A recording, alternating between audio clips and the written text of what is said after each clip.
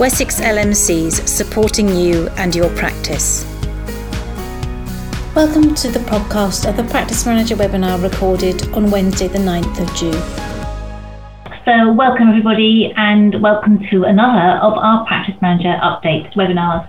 So as usual, we're recording this and it will be available afterwards to listen to as a podcast or to watch as a recorded webinar, because we've just got a few slides later. And we were delighted we've got Helene with us again today, and her CQC webinar. So 397 downloads of the CQC webinar we ran, which is absolutely fantastic. So we know that maybe it's sometimes hard for you to join us live, but we know you're listening to it afterwards and we know it's useful. So it's lovely to have that encouragement for us, and we're just going to share a few topics with you again today, as we normally do. And without any further ado, I shall hand over to Lisa Harding, who's going to start off with a little bit of travel for us today. Thanks, Louise. I'm just going to start off with a very brief contract reminder, and then I'm going to hand over to Helene. So I know that you all know this, but we thought that it might be useful to just include a reminder that as part of the 2021 contract changes, VaccNIMs became an essential service rather than an additional service, which is what they've been before. So practices should offer all routine pre and post exposure vaccinations and NHS travel vaccinations covered by the previous additional service to their eligible patient population. We often also get asked, practices should also provide appropriate information and advice to patients about VaccNIMs. And just on funding, to confirm that the element of the global sum that related to the additional service for VaccNIMs has been retained in full, and it continues to cover travel vax and pre-post prophylaxis vaccinations. So that was all I wanted to mention, and now I will hand over to Helene. What we thought we'd do is, obviously, you're all being told to start reintroducing certain activities that perhaps been put on hold during COVID. We have been informed by quite a number of practices that patients are now coming to ask about travel vaccinations. And we thought it'd be really good to sort of try and preempt this, because we appreciate this, that you're all working extremely hard in general practice, and it's about prioritising the workload. So it's being a bit proactive, really. So these are some of the suggestions we thought you could think about to perhaps educate patients, because we all know giving travel vaccinations can be very time consuming, particularly if family are involved. And you may want to think about having a link on your website, or maybe having a practice leaflet that you can give to patients. We're always faced with those patients who book a holiday last minute and ring you up and say, can I have my vaccinations tomorrow? That really isn't that practical. And you may decide as a practice that you want to redirect them to one of the travel clinics. So it's encouraging patients really to be prepared in advance. So tell them about, you might want to think about saying at least 6 to 8 weeks in advance for them to book a clinic. And the other challenge, of course, is that often these patients don't require just one vaccine, they need a series of vaccines. It's also really, really important to direct them to the relevant websites. We have had some questions come through, understandably, where some practice nurses have been faced with patients who are asking for vaccinations to travel to those countries that are currently on the amber and red list. Now, some of those may be being prepared for when these things open. However, it's a bit of an ethical dilemma, really, and we do suggest that you document in the patient's notes that you have advised them to check with the government website. There are other vaccination and travel websites available, such as Travel Health Pro and NHS Fit for Travel, as we have on the slide here. And patients can register on the government website, actually, if they want to travel to specific countries, to have an email update, and they will send them through a regular email update if things are changing. Some countries require proof of vaccination, and this is called the ICVP, which is the International Certificate of Vaccination or Prophylaxis. It's rather a long word. And even if the ICVP is not required, it's still a good idea to take a record, to encourage the patient to take a record of the vaccinations with them. I think we've covered most of this, actually. I think we've covered some of the content of this slide, but obviously the pharmacies can also offer vaccination clinics, which is another offer. And remember that not all vaccinations are free in the NHS, and patients may be told that they need to charge. So the vaccinations that are still available are polio, typhoid, hepatitis A and cholera. And as again, we would reiterate that it's really remembered to check the government website, because things are changing all the time. And Michelle will give you some updates shortly, actually, on those patients that may be in a foreign country and they can't get back. So, yes, thank you. Thank you, Helene. Yes, that was great. I think that's probably all on travel for that little bit, but we're going to go to Michelle now, who's going to talk a little bit about face masks. Linking on to that topic, I know we've had a number of practices come to us saying that some airlines are requesting letters from their GP to say that they are exempt from wearing a face mask. The BMA have been very much on this, and to say that there is no requirement for written evidence. There's no contractual obligation for practices to provide this. If you choose to do it, you can charge for this, but actually you don't want to be distracted from having to provide these letters. I believe that the BMA are trying to negotiate with the NHS England and some of the airlines around removing this requirement and removing it from GPs. So just if you get any requests, you don't have to provide it, but if you choose to, you can charge for it. So moving on around the deregistration. So we've had a couple of queries from practices around patients who are potentially stuck abroad and asking for consultations and medication whilst they're out of the country. It's really just to highlight that there are GMS and PMS regulations around this, and to mention that within the GMS regulations, you need to ensure that anybody that's out of the country for 3 months or more, that you do need to deregister them. However, what I would say is you need to take this on an individual basis and look at potentially where they are in the world and whether there is any ability for them to get back into the country. But there is, as I say, a GMS regulation that requires you to remove any patient that's abroad for more than 3 months. And I think that was for me. I'm going to pass you back over to Helene, who's going to talk a bit about spirometry. Thank you, Michelle. Obviously, we've had a number of questions coming through about when should practices restart spirometry. Spirometry is not an aerosol generated procedure, that's been agreed. However, the ARTP only a few weeks ago, and I think we have shared this both in our newsletters and it's on our website, have stated that spirometry can be reintroduced in general practice. However, we would strongly recommend that you do a careful risk assessment. It's quite complex. There are quite strict infection control regulations in place. Excuse me. And the BMA have actually updated some information on this today. It's not.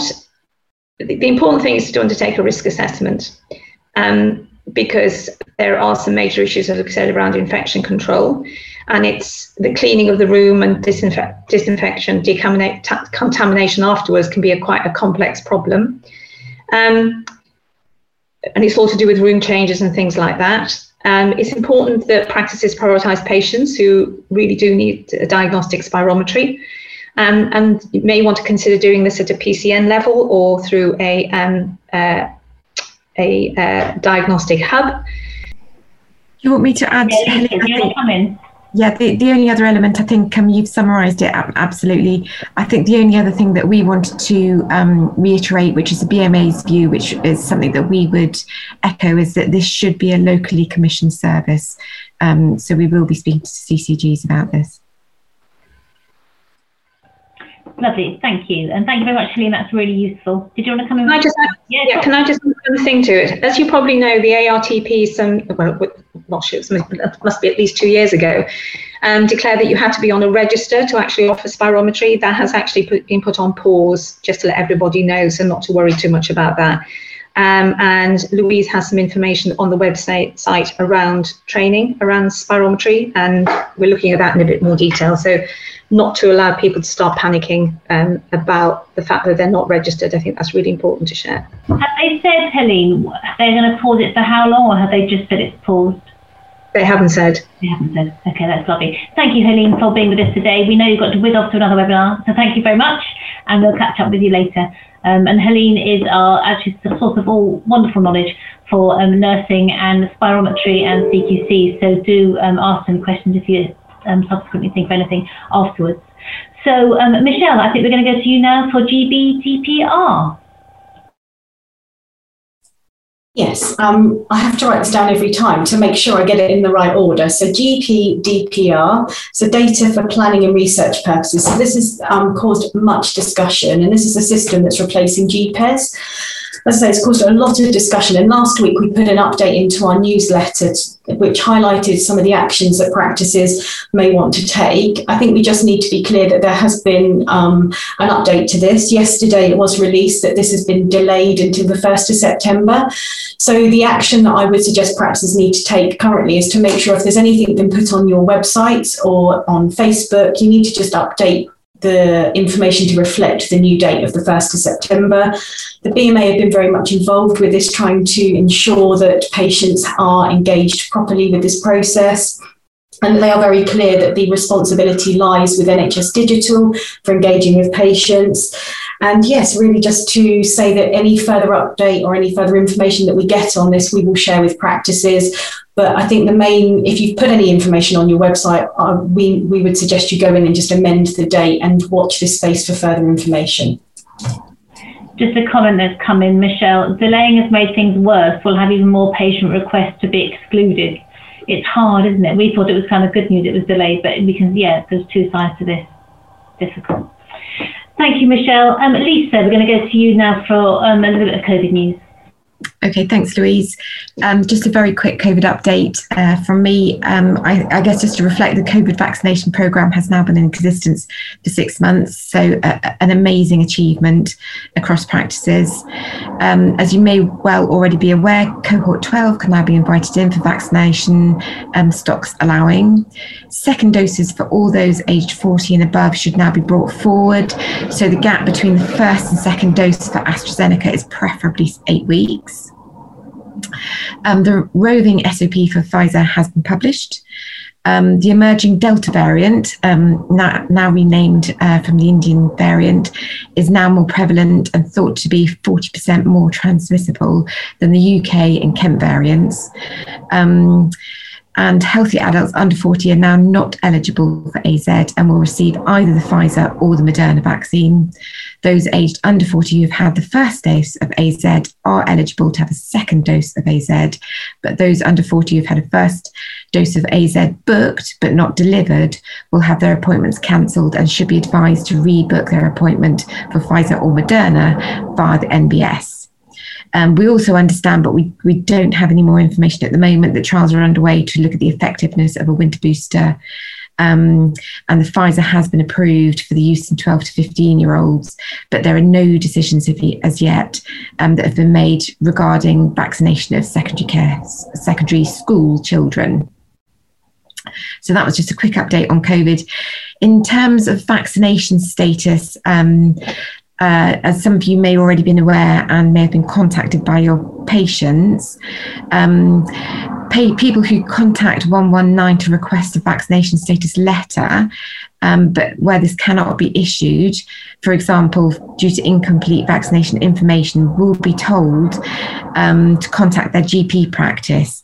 Now, there is further guidance for practices on how to do this, which includes error letters, error codes, a description of the codes, etc., and which suggests comms for practices to be able to take the appropriate next steps. We do appreciate this is a significant issue around managing your workload, and it's really not satisfactory. And we also appreciate that practices may not be able to address all of the errors on behalf of their patients. So there are contact details for the vaccine support desk and data quality team within the guidance, so it may be worth referring to that, and we may be able to pop the details in the Q&A if Dawn has it to hand, so we'll see if we can just circulate that to people. So that was just a really quick update on COVID, all things COVID.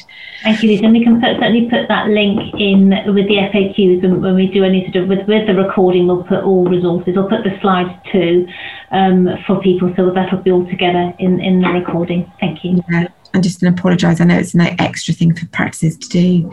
And then the last thing that I wanted to mention was around cervical screening management. The NHS cervical screening management system is to be introduced on the 30th of October later this year. It's been commissioned by NHSD. They've commissioned NHSX to develop a new IT system, which they say will be simpler and easier to use and will replace the current recall IT system for cervical screening. That's pretty much all we know at the moment. We'll obviously keep you updated on developments as we hear them, but it was just to make you aware that that's in the pipeline for later on this year. Thank you, Lisa. And it's Cervical Screening Awareness Week, I think, next week, isn't it? And also we've heard that the training is going to be for admin an hour's training and for nurses an hour and a half training for that. But that's just kind of grapevine stuff. We haven't really heard that categorically at all. Just one question for you, Lisa. Why can't 111 all the patients log the case to the national team? Why do we have to be in the middle? I think, and I'm sort of looking to other members of the team because I know that they've looked at it more closely. I think that's around who can make the changes, but I might have to defer to, I'm putting Dawn on the spot. Dawn, are you aware? Yes, you're right.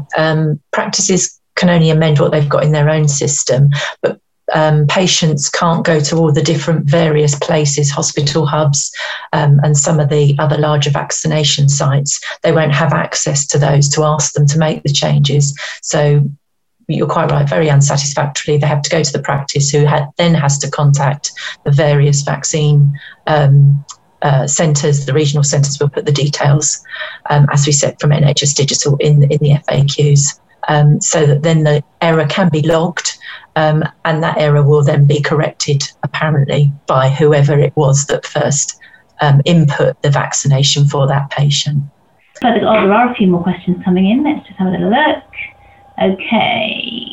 So Alex says, is there any guidance on recording vaccines from overseas? As this does not sit in a patient vaccination history, the NHS app or 119 cannot see it, so they're unable to issue any letters. So recording of any COVID vaccines people have had when they were overseas. Anybody got any information on that? I can come in there, Louise, I believe, but I will go and check. I think that question's been posed on the Future platform. And I believe if the patient has got the record of their overseas vaccination, you can then add it to their their NHS medical record within the practice, so that it is sitting then within the medical history or the vaccination history.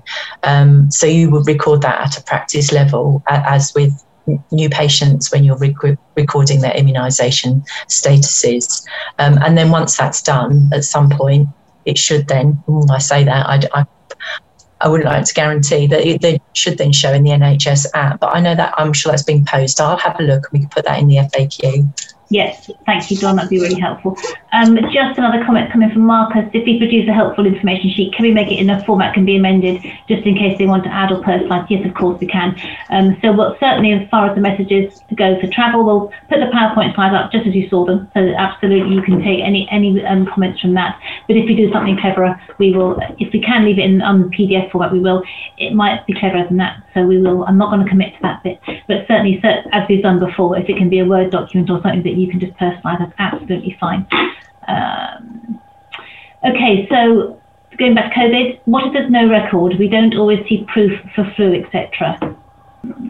So yeah, so if somebody comes in to say, I've had a COVID vaccine, you need some sort of proof. If they've had it abroad, I think this is a follow-up from it. If you've had it abroad, they come into your practice and say, please, can you put it on my record for me? You would need to say some sort of proof, wouldn't you?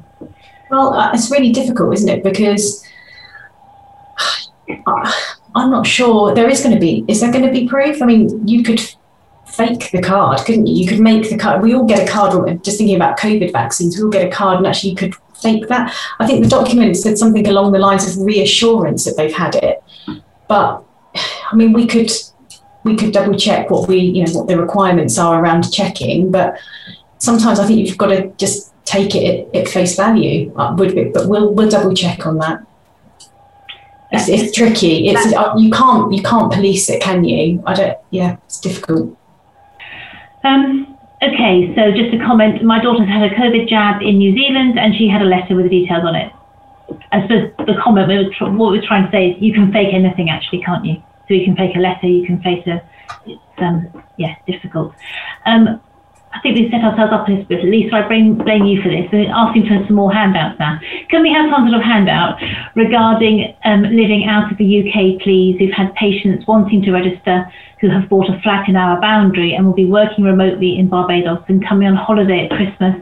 They couldn't understand and became aggressive with reception as they'll be paying council tax, etc. People always come out and say, I pay your taxes, I've done my for all these years. And that's a fairly common query that we get, actually, Louise. So I think it probably would be really helpful if we do put something together. We've got a page on registration, deregistration, which sort of covers the regs and rules, but I'm sure that we can do something a bit more patient-facing and put it on that page of the website, but we'll put it in the newsletter next time as well. So I think it has been an issue, hasn't it, for however many years, people saying going living abroad on what the regulations are and what you can do. So yes, if we can get something patient friendly, I'm sure that will be helpful. The regulations are quite clear. I think it's just making sure that it's, I think with COVID, there were exceptional circumstances about people being stuck abroad.